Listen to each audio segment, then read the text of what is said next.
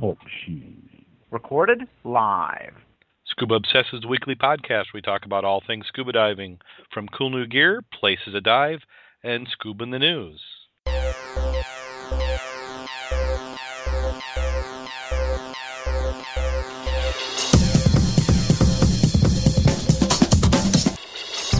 Scuba Obsessed episode 62 is recorded live April 14th, 2011.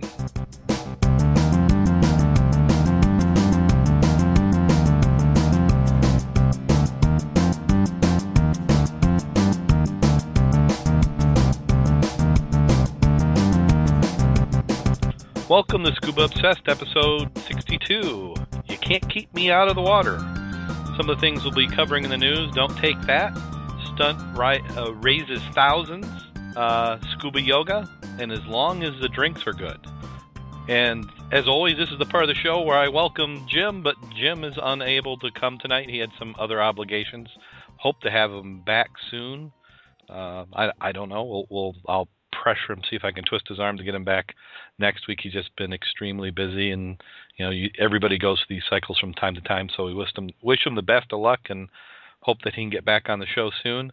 And Mac, who I was going to have fill in this week, is currently unavailable. So I'm going to do something I recommend nobody ever do, which is podcast solo. So we'll go ahead and give this a try and see how it works. Going to jump right on into the news. We have a few articles this week. Don't take that. That was a scuba diver was fined. I got to pop open Internet Explorer with this. I used to leave all the articles loaded, and then these darn ads in the background on all these websites would go nuts. A scuba diver was fined. A recreational scuba diver who took 3 times the allowable crayfish catch at Peterborough, which this looks to be in Australia, was fined $2,000. Thomas Bowman, 40, did not appear in the magistrate's court this week, but pleaded guilty to 5 breaches of the Fishery Act through his defense counsel.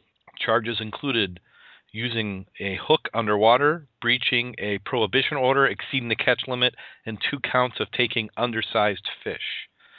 He was convicted and fined $2,000, ordered to pay $153 in cost, and his scuba gear valued at $1,000 was forfeited. He caught 3 crayfish by hand and used 3 using a metal snare before leaving the water at 9 a.m., heading back to his vehicle. Bowman was intercepted in the fisheries by a car parked, and he had 3 female and 3 male lobsters when the catch limit is 2 for each day on any one day. All 6 lobsters were measured and found to be under the minimum length, with one of the males more than 3 centimeters short. Bowman said he used a snare because he thought it was easier to catch the crayfish and not put them on the gauge because it was difficult to judge the size underwater. And that's what I tell everybody, you can't judge size underwater. All 6 crayfish were returned. He said his client was tempted by the conditions and offended, involved ignorance and disregard of the rules. He said he only scuba dived infrequently and previously had dived in South Australia where some of the laws are different. That doesn't get you out of much when you claim that you don't know what the rules are. Always good advice when you're taking anything below water or above water that you know what the rules are. $2,000, had that been me, not that I would have gone and done that, but $2,000, that's a dry suit right there. You don't want to have to give one of those up. And I'm going to try and do, maybe I'll be a little bit like Rich this week, trying to watch the chat room at the same time. Usually I got backup, so we'll see how well this goes. The next article, pop this one up. Stunt raises thousands. And it seems to be all the articles this week or most of them are foreign. This one is out of the peterboroughtoday.co.uk Telegraph. This is in the UK. Stunt raises thousands. A team of divers hope to raise more than £1,000 with underwater ironing stunt. So this is exactly what it is. They take an iron and an ironing board. We've covered it past times in the show. And it just, to me, seems to be an odd event to do underwater, but it seems to happen quite a bit. There's actually leagues out there of these underwater ironers. The 24 hours underwater ironing relay started Saturday at 10:02 a.m. and it finished at 10:04 on Sunday, so 24 hours and 2 minutes. And as Dave says, squirrel. Easy to distract me. It was a big achievement for everyone who took part and is looking like we have raised thousands of pounds. And we'll have, as with all the news, we'll have those in the show notes so you can head over there and take a look. The next article is L.O.U.S Resort Grenada launches Scuba-Yoga program. So I've never tried yoga unless you count We Fit Yoga as yoga, but I've always thought it's interesting. My wife's done yoga. I would go ahead and give it a try, and here's somebody going and putting it together with scuba.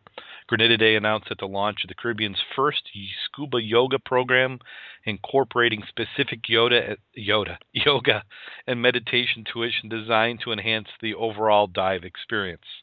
It's a 3-day program consisting of 3 dives chosen by guests over a 7-night stay, balanced with pranayama, yoga techniques, and meditation before and after each dive. They say it helps the diver's performance and gives them confidence. And actually, I thought that was more something that Blue Pills did. But they said the island of Grenada has 22 wrecks in the clear water. They have a spa treatment, which if you're bringing the non-diving wife, she absolutely will love the spa. They have Tai Chi in the beach, tennis, and full board. So, yoga and scuba. I'd be willing to try it, but we'll just have to see. This is another one, I believe, out of the UK. Let me go ahead and pull this one up. That's usually why I have the second person on the show helping, as I'm doing something I can fake it. This one's actually out of the U.S., Bar Harbor, Maine. Former Bar Harbor master diver Ed Montant led a League of Underwater Superheroes, which I guess that would be L.O.U.S, L.O.U.S, League of L.O.U.S, an area scuba diving club, on a special mission to aid Mount Desert Island Biological Laboratory last weekend. 7 divers donned dry suits and jumped aboard the boat.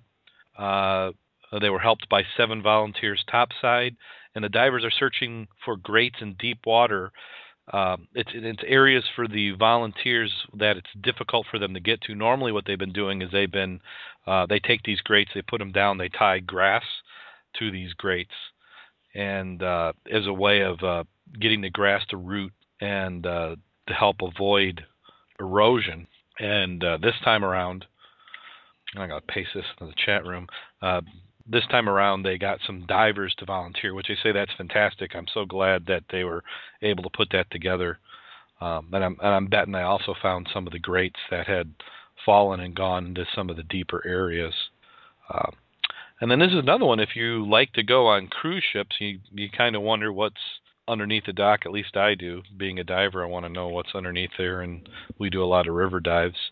I'm sure with the traffic down there, not too many people get to dive underneath the cruise ships. But if you did, you might be in for a little bit of a surprise. There were some munitions found under the Seattle cruise ship terminal. The U.S. U.S. Army Corps of Engineers has found more unfired munitions under the Seattle cruise ship terminal used by Holland America, Princess, and other lines. And this is reported by Seattle King 5 News. The outlet says that multi-million-dollar cleanup operation in Seattle's Pier 91 has resulted in delivery of 11 military munitions and over 200 other military munition-related items, which I'm assuming that would have to be anything other than the munition itself. Last October, munitions have been discovered under the cruise port during routine security sweeps. So here you're looking for something a little bit more recent, then you come across some stuff. But so they went and found it. The site of the cruise port was used as a military depot from World War II until 1971. So not surprising. I mean, you use a port for military that long, you're bound to get something in on it. Some people have even speculated that the munitions were just an easy way for people to get rid of stuff they didn't want to have to properly put away. Yeah, and there's Dave's in the chat room is saying that it was just a little bit of paperwork, and that's what I heard some other people say. The same thing, is that it was just a little too much work for them to do. The St. Lawrence Seaway, or not River, there's a scuba shop proposed. This is Ogdenburg, just off of New York. A decade-old proposal to set up a scuba diving school on the St. Lawrence River has been resurrected, with supporters insisting the time is right now that the desired property has a clean bill of environmental health. Hey there. Howdy, howdy. Howdy, howdy. You're on the air. God, I've never had to say that before. Okay. There you are. Yeah, wouldn't let me out. I'm most of the way through the news. What we just got to is the scuba school proposed on the river, the St. Lawrence Seaway. Sounds like a good plan. Yeah, 1999 proposal for a dive shop, tourist attraction being resurrected. The decade-old proposal to set up the scuba diving school has been brought back now that the property has a clean bill of health. The river frontage at the former Diamond International Industrial Site was declared clear of underwater contamination last spring by the Department of Environmental Conservation. So, didn't even know it was sick. I'm sorry? I didn't even know it was sick. Yeah, I wasn't feeling too well. So 12 years ago, they had put the proposal up to do something, and based on that, they'd actually even formed the dive club, and was pitched by the Chamber's then executive manager. It looked good then. It looks good now. It'll be another great tourist attraction. But the very footer of this article had some interesting details, which you're kind of like, holy crap, what was going on? It said development of the 17-acre property with 1,200 feet of river frontage is a priority within reach now that 5,000 tons of contaminated soil are gone and more than 2 million gallons of wastewater found in several underground vaults have been treated. That's a whole bunch. It is. Well, I'm thinking vaults, 2 million gallons. I don't have, I mean, you've worked in industry where you have large areas of water.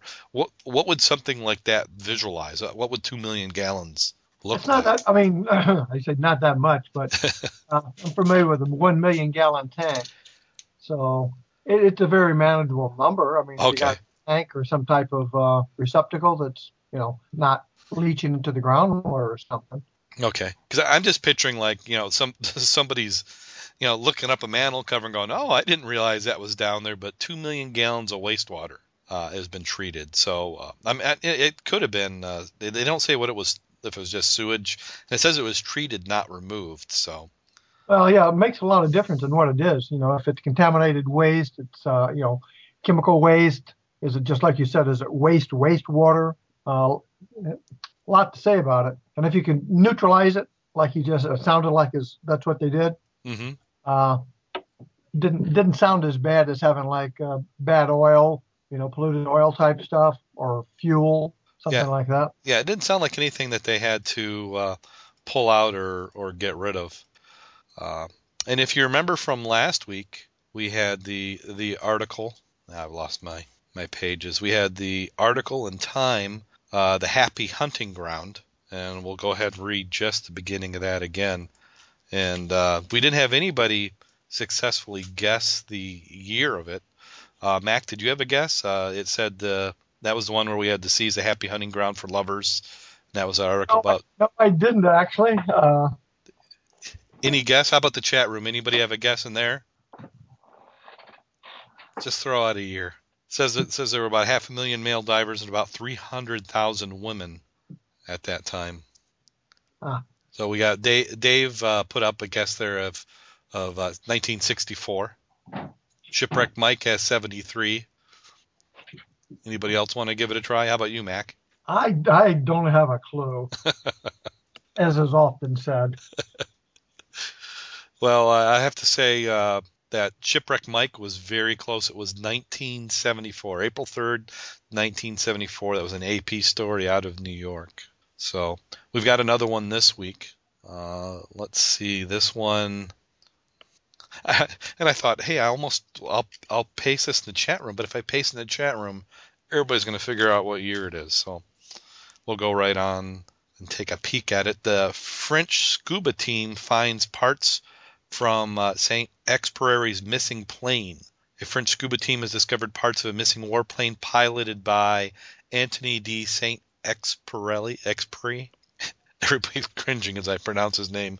And he was the author of the story The Little Prince, considered to be one of France's most beloved writers, an Air Force official said. The hero disappeared during World War II while flying a reconnaissance mission for the Allies.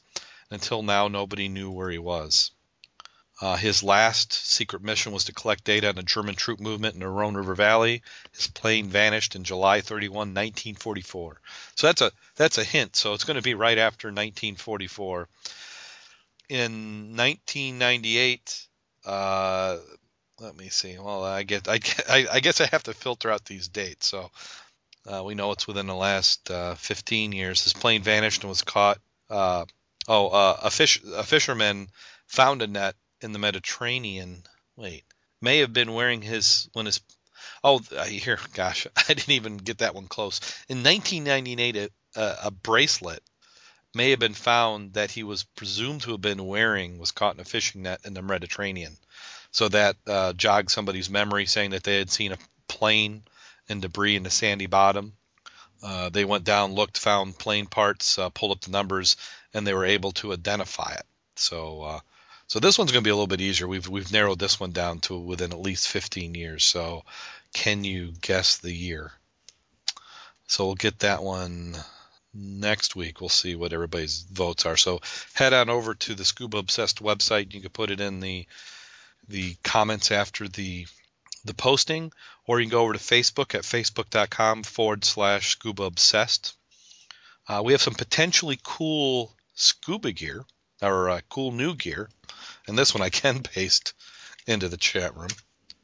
And Mac, this is the one that is on the little flip camera. And when these first came out, I was thinking that they'd make a great video camera, HD video, in the palm of your hand. L.O.U.S makes a housing. A few other companies make a housing. So this story is a review of it. And one thing that made me wonder is if the review, for those of you not in the tech industry, the flip camera or the flip ultra camera was originally made by a company called Flip, and it got bought by Cisco. And like all giant companies, they took it and were going to run with it and make all sorts of money and enter the consumer space. And what ended up happening is it didn't work. They're abandoning it. So just this week they announced that they're going to stop making them and they're not going to sell the company, and there it goes. So potentially cool gear. So if you've got an L.O.U.S housing for one of these, you might want to follow what Rich Sinowick has recommended, and you get a couple spares, then you've got them. That's the first time I've seen that one. It looks quite interesting. Yeah, they're real popular. They about 2 years ago they were hot. Everybody was using them. They can fit them in your pocket. You pull it out. You can take pictures. If you're at shows or anything. YouTube was just getting popular when these came available, and they had like a little flip out, little USB connection, so you plugged it into your computer, and it had video editing software built right in the camera. So it was a nice little package. So it was a natural to for somebody who just wanted to have a cheap underwater camera. You could sometimes buy. It was almost like they were throwing the camera in for the price of the housing, because the cameras weren't that expensive. They were $100, depending on the features you go up. And the L.O.U.S housing actually has some filters to do some color correcting. What was the price of the L.O.U.S itself, the housing? I'm trying to remember here in the article. They don't list it, but I want to say that there was a package like $399 or $499 for the camera housing. A lot of times if you go like to Our World Underwater, some of the other shows, they had them all put together. I'll have to take a look. I bet they're still going to be available, but it takes a while for them to work through their supplies. The bad thing about it is, once you invest in a housing, if like they say, it's not when you're going to flood a housing. I mean, if you flood a housing, it's when. So there could be a chance if it takes you a couple of years before you get to that event and you don't have a spare, then you end up with just empty housing doing nothing. So. I'm not sure if there's other cameras of similar size. I kind of like that one that Bob had. That one didn't do too bad. I have to twist Jim's arm, see if we can get that one posted up. He's been working on that. I know he's been real busy. Well, if you mention it to him, he might. Again. Yeah, we'll definitely do that. And then we had a few comments on iTunes, and one of them was from somebody who's in the chat room this evening, Shipwreck Mike. Thank you for the review on iTunes. His comment was, I love the show. I went back and downloaded starting with 1 going forward. I totally enjoyed Darrenisms when it comes to pronouncing names and places. Both Jim and Darren make a great team. You need to put together a blooper reel of all the mispronounced names and places. It would make for one hell of a good laugh. Good job, guys. Keep it up. So thank you so much, Shipwreck Mike of Fontana, California. So even on the West Coast, we've got people who listen to the show. So thank you so much. Glad you enjoyed it. And I make a lot of isms, as you could see tonight. I've already had my share, and we're probably not halfway through it. And there's another one. I can't remember if I've read it or not. So I'm going to do it again. So if I've covered it in a previous week, we'll just go ahead and do it. And this one was from a comment. We had posted a video quite a while ago of the Condo Fish and Artificial Reef project, which I think is just absolutely cool. And this was back from the people who posted the video. It said, thanks for the props. Come and dive the reef sometime with the addition of Chuck and the Peter Star Shipwreck. And over 9 months of growth of calcium on the rich concrete blocks. The reef project is teeming with life. We've been spotting numerous rays, eels, crabs, conch, oysters, and multitude of different varieties of tropical fish in and around the structures. Each block structure is covered with calcium-based organism and plants. Sorry, I had to hit the cough button there, boy. Oh, I was wondering. I thought, what the heck did I lose this time? Yeah, I got quiet. Each block structure is covered with calcium-based organism. It seems one day it becomes a solid living entity. Renee even spotted a lobster underneath the shipwreck. Meanwhile, I had a baby octopus latching onto my hand while working on the condos. It has been quite a fun last few weeks. So we'll post it in the show notes and then post back so you can take a look at that video again. And then we also had another video that we had posted. I don't know. Did you happen to catch that one, Mac? Which one again? The video that we posted this last week. No, I've been out and about all week. Yeah, you've been having fun diving, which we'll get to in just a moment. I'm so jealous. This was Master Divers had produced a little video, and it was to the music of Queen's song Bohemian Rhapsody. And a lot of people will do these little mock videos, and they'll just take the song of the artist and play it and do all sorts of things. Not only did they act in the video, they also recorded a new audio version with their own lyrics, and the lyrics were really good. I thought it was an awesome video. So I know it's to promote the dive center, Master Divers in Thailand. But hey, that's the way to do it. If you want to see how social networking works, especially in a small vertical, just watch how they did that. So you can click on over the website, view the video if you haven't had a chance to check it out. It's an awesome video. Great job, guys. So there's that. And diving. So we're into that part of the show. We get to talk about diving, but I feel so bad I haven't had any diving. I had a chance to go out. I know you were going Saturday. I had company that didn't leave until probably about 20 minutes after you were underwater. And I've been fighting this darn cough. I swear it's been going on for 6 or 7 weeks. So about Saturday, my ear was starting to hurt. And so I'm thinking, maybe another week dry. And then I'm also trying to get in the same dive cycle as Jim. It seems like if I dive when he's not diving, then we're in complete opposite cycles. And, we just don't get to dive together. So I figured I'd take a bye week, but there's nothing keeping me out of the water this week. Now so when we talk about your dive last weekend on Saturday, you went diving, didn't you? Pawpaw was pretty good. The water was still quite chilly there at Pawpaw. I think that's because it's a deeper lake. Visibility has not been like I'd like it. That's averaging still 5 to 8 feet. The weed line is there. It's starting to come up. You know how it flattens out during the winter. It's starting to reemerge and start to float. When it does that, it's going to be a real bear. I don't have a date yet when they're going to dump the chemicals in Pawpaw, but when they do that, you can't dive for a couple of days. So if you're out there at the pier, make sure you check the postings. If you're over at L.O.U.S Bay, there ain't no postings, so you might want to check the piers first or the boat launches. They'll also put the dates and when it's safe to get back into the water. Let's see, the treasure, there's more stuff people have been dumping over the winter. I don't know if they put it on the ice and let it sink, but if you go straight off the piers, you're going to walk into or swim into 6 tires, the real big kind, looks like off-road tires. Really? Yeah. Somebody lumped them together, but they're out there. But if you check the posting, I went ahead and put some of the stuff I brought back. Found some of the flat irons you put on the stove. Mm-hmm. Yeah, I saw that you had a couple of those. So it's pretty good. I'm having a good time out there. So how many dives did you get in Saturday? 2? Say again? How many dives did you get in Saturday? 2? Nope, I just did one long one. It was a good one. It's nice now that you can get a full tank since I'm doing wet. It's been 20 minutes in the ice, then it was 30 minutes in the river. Now we're back up to an hour in the lake. We went out to Little Fish Lake on Tuesday, and we wanted to check a Boy Scout camp out there that's been there for many, many years. The silt level, weed line is going to be terrible out there. It's bad enough now, but if you've dove in lily pads, you know how long and how thick the stalks are. Yeah.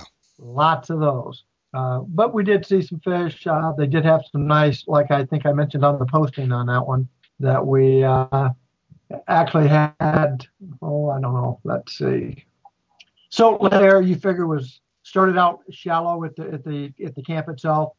As you got down into the depth, you figure the silt level was probably a couple of feet. So we did 2 dives there. We went to the club, or from the Boy Scout camp. We went over to where we believed there used to be an old dump, and you run into the same thing there. It's 12 foot deep, not too far off the shore. Right now the weeds aren't too bad, but you had really, really heavy silt. And by heavy meaning it's fine silt, but you can put your hand down it up to past your elbow. Mm-hmm. So it's loose pack silt. And then if you take the rod, I can put another 2 feet down and still not hit the bottom. Oh. And then when you're trying to use your sweeps, there's a lot of rock out there. So you're going to get hits. Then you go back and all you're doing is picking up different type of rocks. But again, we did find some live clams, which is good. That shows the health of the lake. Same thing with snails and crayfish. You only found the crayfish in the weed beds. And I actually did catch one turtle, but I did let him go. And I'm going to have to get a camera to start taking pictures of some of the algae globs you get there in the very larvae. Quite a few varieties there. As far as treasures, not really too much keepers. We found some shoes, some bottles, no keepers. Found somebody's 12-foot of aluminum siding out there. The eyeglasses weren't bad, except the lenses got loose in the bag. And I think the neatest toy we found was a brightly colored non-functional ray gun. Couldn't find the associated UFO, but that was interesting finding that ray gun. And then you did another dive yet again, didn't you? But then we went out the next day. Well, and we went again today, but there we went to Indian Lake, and we were specifically looking at Castle Point, and we can talk about that another day, but they do have a shipwreck there. And it's actually one of the ones they used for the cruises back in the older days. It's a one-lunger, or I shouldn't say one-lunger. It's a steamship. If you've looked at the ones at Pawpaw, where the engine is in the middle of it, it's that kind. It's an open boat, steam engine driven. And that's, we went out there to spot that baby. It was really nice there because the water temperature was 52, so it was actually warmer than Pawpaw. The air temperature was 55. We didn't have any wind. We had a good 10-foot visibility. And we did see some fish life, and the first fish we saw was a 2-foot-long pike.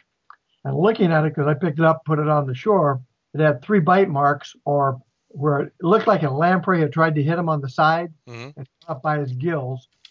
You rotate him over, there was a nice hole in him, meaning circular, looked like a lamprey hole, but I've never seen a lamprey in that inland lake.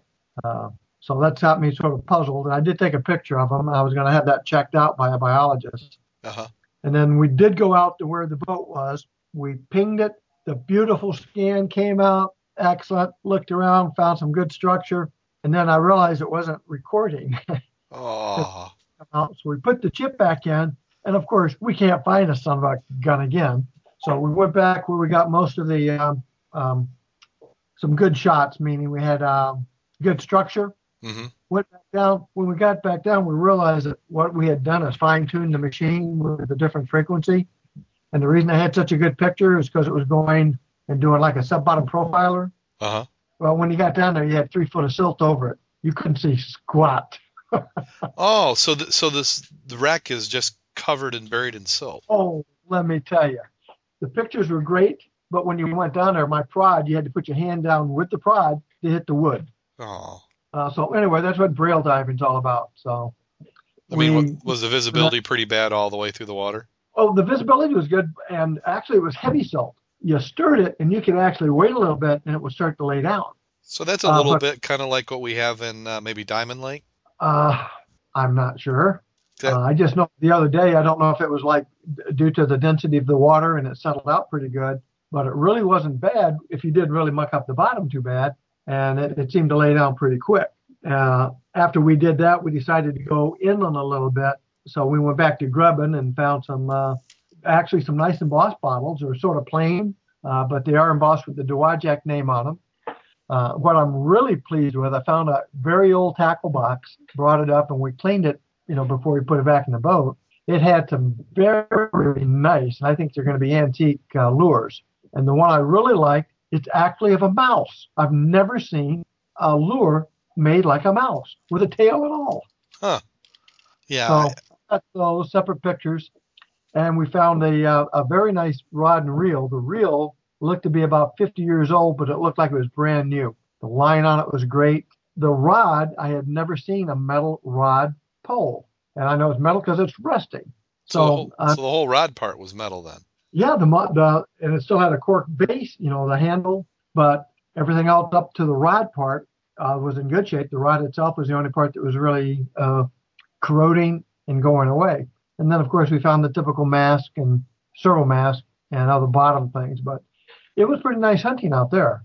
But the really neat part about yesterday, I don't know if you looked at the post, and I think I put a picture on Facebook. I did see the one I think you're talking about, and this is extremely interesting.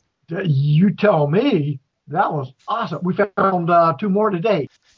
Yeah, everybody in the chat room and listening is going, what the heck is he talking about? Oh, we're talking about surface plumes. And actually, it looks like it might be underwater springs that are feeding up. But these are so powerful, they're actually making you come up to it, and even with caps, white caps out there, it's bubbling to the surface with sufficient velocity and aerated that it looks like a cauldron is boiling. That's awesome. So, of course, we went over, and he said, see if the swamp gas will ignite. Well, that wasn't probably a really good idea. Here, guys, watch this. Yeah, swamp gas. And, it's like one part you had a little bit of the sulfur smell, but today it really wasn't. If you looked at the side scans, we took some good shots, and those things are freaking awesome. And then we changed the coloration of it, and it looks like a laser plume from the bottom straight up. And if you look at, and you guys are going to be able to see this, we're going to play with some of this. We're at the bottom, you've got probably a silt layer now, 3 feet. You can see where the plume, the underwater spring comes up, blows out the bottom, so it's like a cauldron bottom opened, and then you can see this jet of water coming through. The pictures I got looks almost like I'd use infrared with thermal imaging, and basically it really isn't. It's a factoring of how thick the water stream was versus the bubbling, but it's awesome. Some of the other pictures you haven't seen yet are neat. And of course, my dive partner suggested we go down and dive it. And it's like, if he's never been on one of those, when you got that jet coming out near the base of it, you got it like it sort of sucks you in and wants you to go down into the hole, which is not real cool, not if you're on scuba. Uh-huh. So we did not do that today. But I sure wish I'd have had a camera, a regular underwater camera, so I could have got some under of the plume, the plume itself, what it would look like with my camera lens. Now, is this a plume that you could see all year? That's now we went back and talked to some people, what kind of underwater, streams and stuff do you have here? I talked to a guy who'd been out there 10 years. He saw, I think I saw one about 12, 13 years ago, so it's not common. And it's like, damn, we found 8 of them yesterday, 2 today, And I got pictures of the boil on the surface today because I didn't want to screw my good camera up. Today I said, nah, the heck with it. I need a picture. So we're going to play around with that stuff some more. But that was really, we had a lot of fun just playing out there with those. Yeah, what amazed me was just the quality of the side scan that you got. I mean, it's very visible. Oh, you tell me. It's almost spooky visible. Well, that's what we got out there. We kept waiting out. We went out and tried to do a little bit of temperature difference here. Is that warmer? Is this like a volcano vent? And we're going to start seeing lava come up. I mean, it would really warm the lake up nice. Yeah, but, we could use a little of that. Yeah, maybe not volcano. Yeah. But, that was interesting. We're going to probably do a little more with it. We did some today. So, and some of the pictures I got are freaking neat, let me tell you. I'll post a couple of those. So we went back again today, and basically we're all day gone here doing a lot of stuff. Today's we took the metal detectors out. He's got a new Fisher one we were playing with, and plus mine. But we went back out to where we believe the dump was at the south end, and that place is about as denuded as you're ever going to get. Parts of it were hard packed clay, but man, you would not have an ecology dive out there because you ain't going to find diddly squat. We got some clay pigeons. We did get the obligatory golf balls, of course. Well, of course. And you got some fishing gear people dropped, like double pole holders that used to be on the back of a boat or something. But the bottles, hardly anything where we were at. A couple of beers, a couple of cans, but talk about clean. But the silt layer, you can put your hand down as far as you want to go, and it still goes down. Mm. And I've still got my prod, so you're talking 3-5 feet. But yeah, it was still fun, and the water temperature went up to 57 degrees. Wow.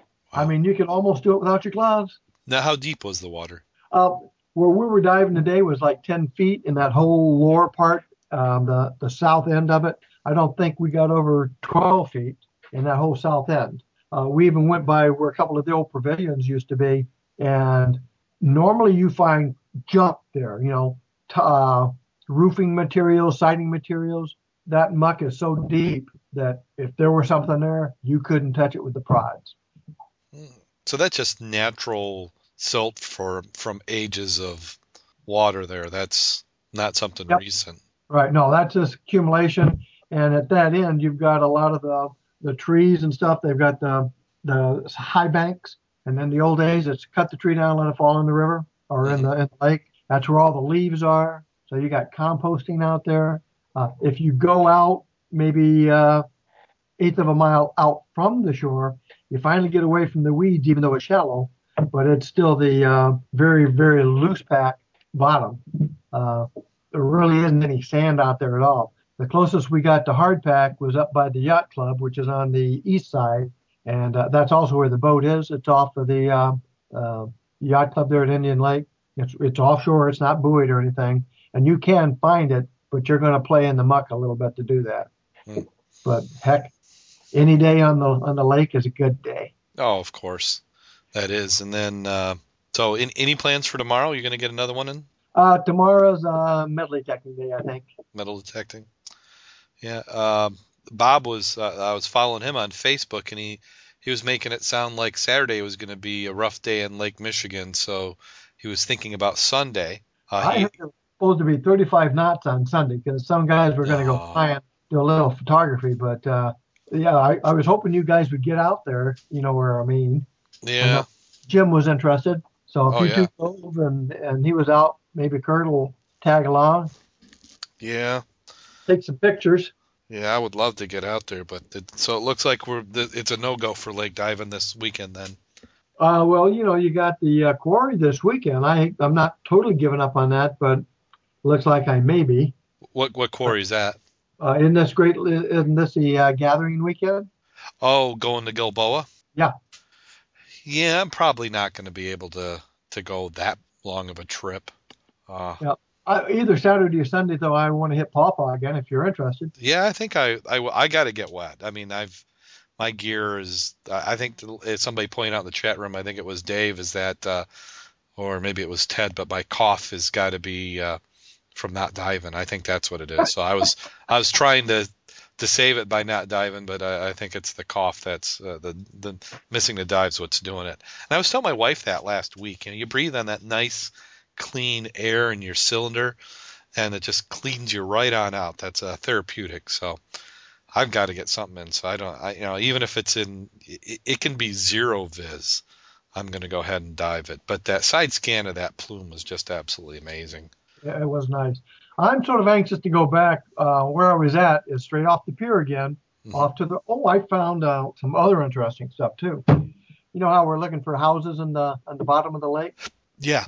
Well, I found another one. Let me rephrase that. I was talking to the man who lives next door to the pier, and he was telling me the story of when they brought that house over from the Water Bleat side. It got, I think he said 30 yards from the shoreline and sunk. Oh. Now, this has got to be quite a long time ago because he bought the house in 89, and it was sunk before that. They actually brought it back up, and that is the house he's living in. Oh, so he's living in a house that sunk? So, yes, and it's really good. It's interesting to talk to him about that.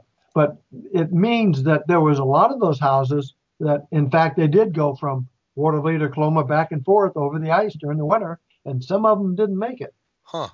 But that was interesting. Well, what I've kind of pictured the reason why we haven't been able to find it between the weeds and others is just that, the house just structurally couldn't handle the, collision into the bottom. So the walls kind of tumbled or twisted or just number of years in the water and everything loosened up and it just kind of collapsed. Oh, yeah, that absolutely. And that's why we have not physically been on that one over there by the point. That's the one we're talking about. By now it has collapsed inward. And most people, it's not like a house that we look at today. In those days, it was a cottage, basically one big monster room with a little outcropping for the bathroom. Yeah. It's what we would look like as a big garage. Yeah, I think all these lakes had them. I know here in Berrien Springs, you had the house where my mother-in-law lives in right now. They've added on to it probably 6 times in the last 15 years, and that was at one point a little 10 by 14 foot room, and there wasn't even a bathroom in it. So a lot of tourist little cottages that have eventually grown out into been houses. Yep. But it was interesting talking to him, getting a little bit of history. He had some other interesting items to share that when he had bought one of those big U-shaped type containers that you bring your boat into and you can lift it up. Mm-hmm. He had bought one from somebody over in the Water Bleat side. They dragged it over on another boat. They didn't get 100 yards from his house when the boat they were dragging it with sank. Oh. It sank with their thing, and they were bringing it over with a bass boat. Well, bass boats don't have a lot of freeboard. So as the motor was starting to go under, they cut the line to the boat hauling the other item. So he doesn't have a lot of luck with transporting stuff across that lake. No. Now, did they get the boat back?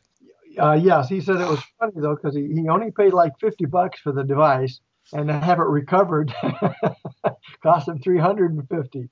Oh. So he says that was a losing battle. And it's like everything. It's tragic at the day it happened, but he said it's been laughing. It's one of those things you talk about forever afterwards. Well, it's always interesting to hear about a story like that. But we've got on Pawpaw, there's quite a few objects that we're looking for in the bottom. Now, how's that new boat of Jim's working out? Jim S. Is that new or is it just the tubes that are new? Oh, you're talking about Ken's. Oh, is that Ken's? Yeah, Ken's. He's had the boat, and then he just put new tubes on it this year. He'd had the tubes for a while, but it's one of those items. He had some time, let's get it done, and he did. And that's what we've been diving off of the last couple of days. So it's very nice. It's a Zodiac. The new tubes, I think, is called a Cherokee. So when you look at it, it says Cherokee on it. The old tubes he had were black, and these were whitish, gray. Yeah, it looks like white in the picture. I pasted in the chat room. That's on the mudclub.scuba-obsessed website. Mm-hmm. You can see it. So it's a nice looking little Zodiac for a little inland lake like a Pawpaw or an Indian Lake, and you throw the scanner on. I mean, that's the way to run. Yep. What he did is that had a center console. He took that away, put the seat in the back, so we have more room for the gear. For 2 people and all the crap we had on there, it's good because we had to scan, extra batteries, 4 tanks, metal detectors, debris, hot water bottles. It was a full house. I think the one I posted yesterday when we were dragging it out, it looked a little unorganized, and we're trying to get some thought into how can we make it a little more functional and have more space to put our gear down. Well, one thing I've kind of wondered on that is there's some way to make some sort of basket or net that you could actually use the outside of the tubes to store stuff. Oh, well, we have, well, the techniques for getting in and out when you're out in the water is what we use. So we just put lanyards off to the side or tie off ropes. Mm-hmm. You come up, hook your BCs to it. We also had, you could either carabiners so you could clip off stuff if you needed to. You put the lines over so you can also put in any of your goodie bags you want to hang off or put extra ones so you don't have to come back. Mm-hmm. But it's really functional for two with all the gear we had because we actually suited up on the boat. Well, we put the Farmer John's on, but the rest of it we took with us because it was getting warm, which is sort of funny. To us, it's warm, 57-degree water, 55-degree air, and it's warm. Yeah. Well, we haven't had, much of a summer, or spring. Seems like we had winter and just cold, yucky weather. Yeah. I know the only other not conflict, but item I got to figure out is they're having a real good metal detecting gym show at the mall in Benton Harbor this weekend and Sunday. They're having seminars and demonstrations on how to pan for gold. Wow. And since gold is about $1,450 an ounce, that may be worth it. Silver is now running over $40 an ounce. Wow. So I will probably go there. I need to get another O-ring for my detector, and I got to get new earmuffs. But either one of those days, I'm going to go there and talk to the guy again. But you get me in a metal detecting place, and we start talking shop, and it's like that's another wonderful thing to do. Yeah. Now, not to get distracted too far off of scuba diving, but where would somebody pan for gold in this area? In Michigan? Yeah. There are, if you just go, there's a couple of good websites for that. I'll look them up and give them to you. I have them. I just don't have them at my fingertips. There's actually public land and private land that you can actually pan for gold. The funny part is the law in Michigan just got changed relatively recently that says you can basically pan and get 0.6 ounce of gold per year. Well, it's like, I think that's really funny because if I started finding gold, you think I'm going to tell anybody, much less whoever's going to make me pay taxes on it. Yeah. Our state government shoots itself in the foot and stuff like that. But it is interesting, and they are panning for gold, and you do have places you can do it. How serious? You're going to have to go up north if you're really going to start getting, serious gold. If I do that, I'm going to go to Alaska. Thank you very much. Yeah. Well, yeah, I love watching that show where they had the guys doing the gold. That just, I was ready to pack up. If I didn't need to eat or pay a mortgage or support. Or keep the wife, yes. Yeah, exactly. Then I'd be up there in a second. Well, see, you could go, though, if you knew you'd make it rich because alimony would be worthwhile for her then. Yeah. She'd let you go. My theory on that is whatever you make is 10% less than what you really need. So, I mean, if you make $4 million, you're going to need $5 million. You just didn't get enough, but it'd still be fun just to get outside. I'm so tired of looking at the inside of walls at work. I need to get out and do something that involves nature and water and diving. I'm ready. You can't keep me from it. That's my saying for this week. I enjoy it, but I'm never going to get rich there because you know how that works in my family, right? Yeah. The wife gets all the diamonds, my elder gets all the gold, my youngest gets the silver, and I get the copper. I mean, I'm screwed. That's all there is to it. Yeah, that doesn't sound like the greatest deal, but finding it's half the fun. Yes, and I'd like to find some. Yeah, it'd be good just to say we did it. Well, we know there's some treasure out there, and we're gonna find it. This is the year. I just have a feeling we'll find something unique and interesting this year. Another boat. We're gonna find that bomber out there. Yeah. This will be a bumper eater. Yeah, certainly will be. So, well, I think we've about done it to another show. We got Mud Club meeting next week, don't we? Is that the Next third? Tuesday. Yep. Yep. And I was at the chiropractor this week, and I think I might be able to talk. Well, the chiropractor is a scuba diver, and her office person is also a scuba diver. She met her husband scuba diving. I can't remember what she said, if it was Hawaii or something, but they got married from that. And she couldn't believe that anybody was diving up in Michigan, that anybody up here dove. So trying to talk her into coming to the meeting. So I have to get something put together. Well, I did find out something from Mr. Jim today, or this week, is that Andrews University is in fact going to have a student type dive club. It appears there is a good number of student divers there at Andrews, and they're actually starting their own club, per se. I wonder if there's any way we could get that somehow, if they would need like a sponsor club or something. Well, that's already being looked into, and I see Jim was on the line a minute ago, and he's actually, I think, making arrangements to go there and talk to them. Yeah. Because, hey, we're there. We've got the experience. It sounds like a lot of the people that are certified are not used to the cold water. Well, but hey, we can change that. Oh, yeah. Yeah. Yeah, a lot of young people ready to do a bunch of work and get some diving in, so. Don't know if we can make grubbers out of them, but at least we can get them in the water. That's a special calling. I think it is. Oh, it absolutely is.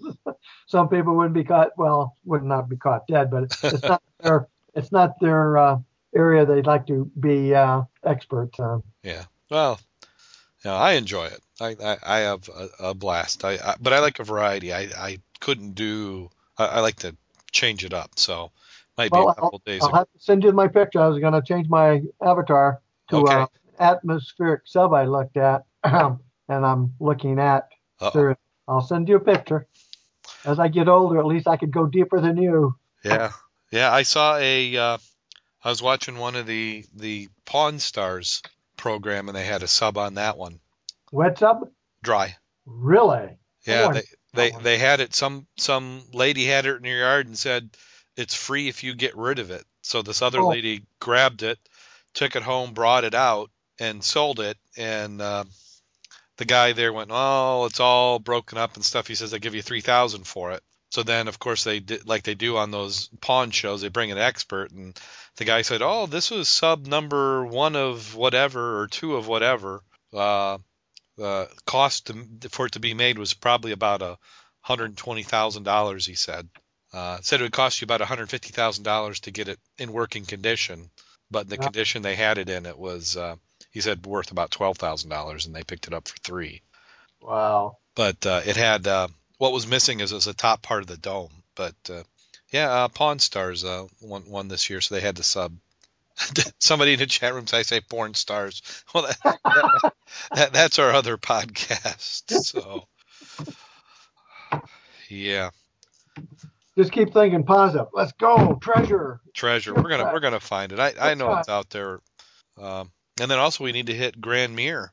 Of these. I've got that on my calendar. I'm going to show you guys those railroad tracks, and we get our little toy together. We can recover that dump car that's out there on the railroad tracks under 8 foot of Lake Michigan. I don't know how much sand, probably 3 or 4 foot of sand by now, but we're going to recover that.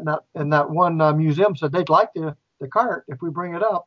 Well, we got the museum on the line for it, so that's great. But, if I got somebody who wants it, preservation, I'll be more than happy to bring that up. Yeah, I'm looking forward to that too. That'd be great. I'm just so anxious. I'm ready. I just got to get me a boat myself so I can get out there 24 hours a day. Well, that's what Bob was saying, because I was drooling over. I got the new catalog, and it was showing all the side scan sonars, sonars. Oh, don't even start me on that. God. Yeah, and they're getting down there. They're getting tempting. The abilities that you can get now with some of the modern electronics is phenomenal. Oh, yeah. If I ever got close to winning a lottery, not even the big one, I'd, sub-bottom profiler, magnetometer, yoo-hoo! Well, I'm looking at the price of these, and I'm thinking, you know what? We just need to have a dive club fundraiser. Something. I mean, we're not talking that much money. We need a benefactor. A benefactor, yeah. Well, Clive, he's already got Numa going. Maybe we just need to find somebody like him who can, put a little bit of money into it. Maybe we need somebody over at Whirlpool. There's got to be a bunch of rich guys over there, some CEOs who like to dive that we can get hooked. I wish we could. Okay. Well, on that note, we'll get into the bad scuba joke of the week, and actually, this one is going to be kind of appropriate. So, there's a young man who happened to be a scuba diver, and he asked an old rich man how he made his money. The old man fingered his worsted vest and says, "Well, son, it was 1932, the depth of the Great Depression, and I was down to my last nickel. I invested a nickel in an apple. I spent the entire day polishing the apple, and at the end of the day, I sold the apple for 10 cents. The next morning, I invested those 10 cents in 2 apples, spent the entire day polishing them, and then sold them at 5 p.m. for 20 cents. I continued this system for a month, and by the end of the month, I had actually accumulated a fortune of $1.37. Then my wife's father died and left us $2 million.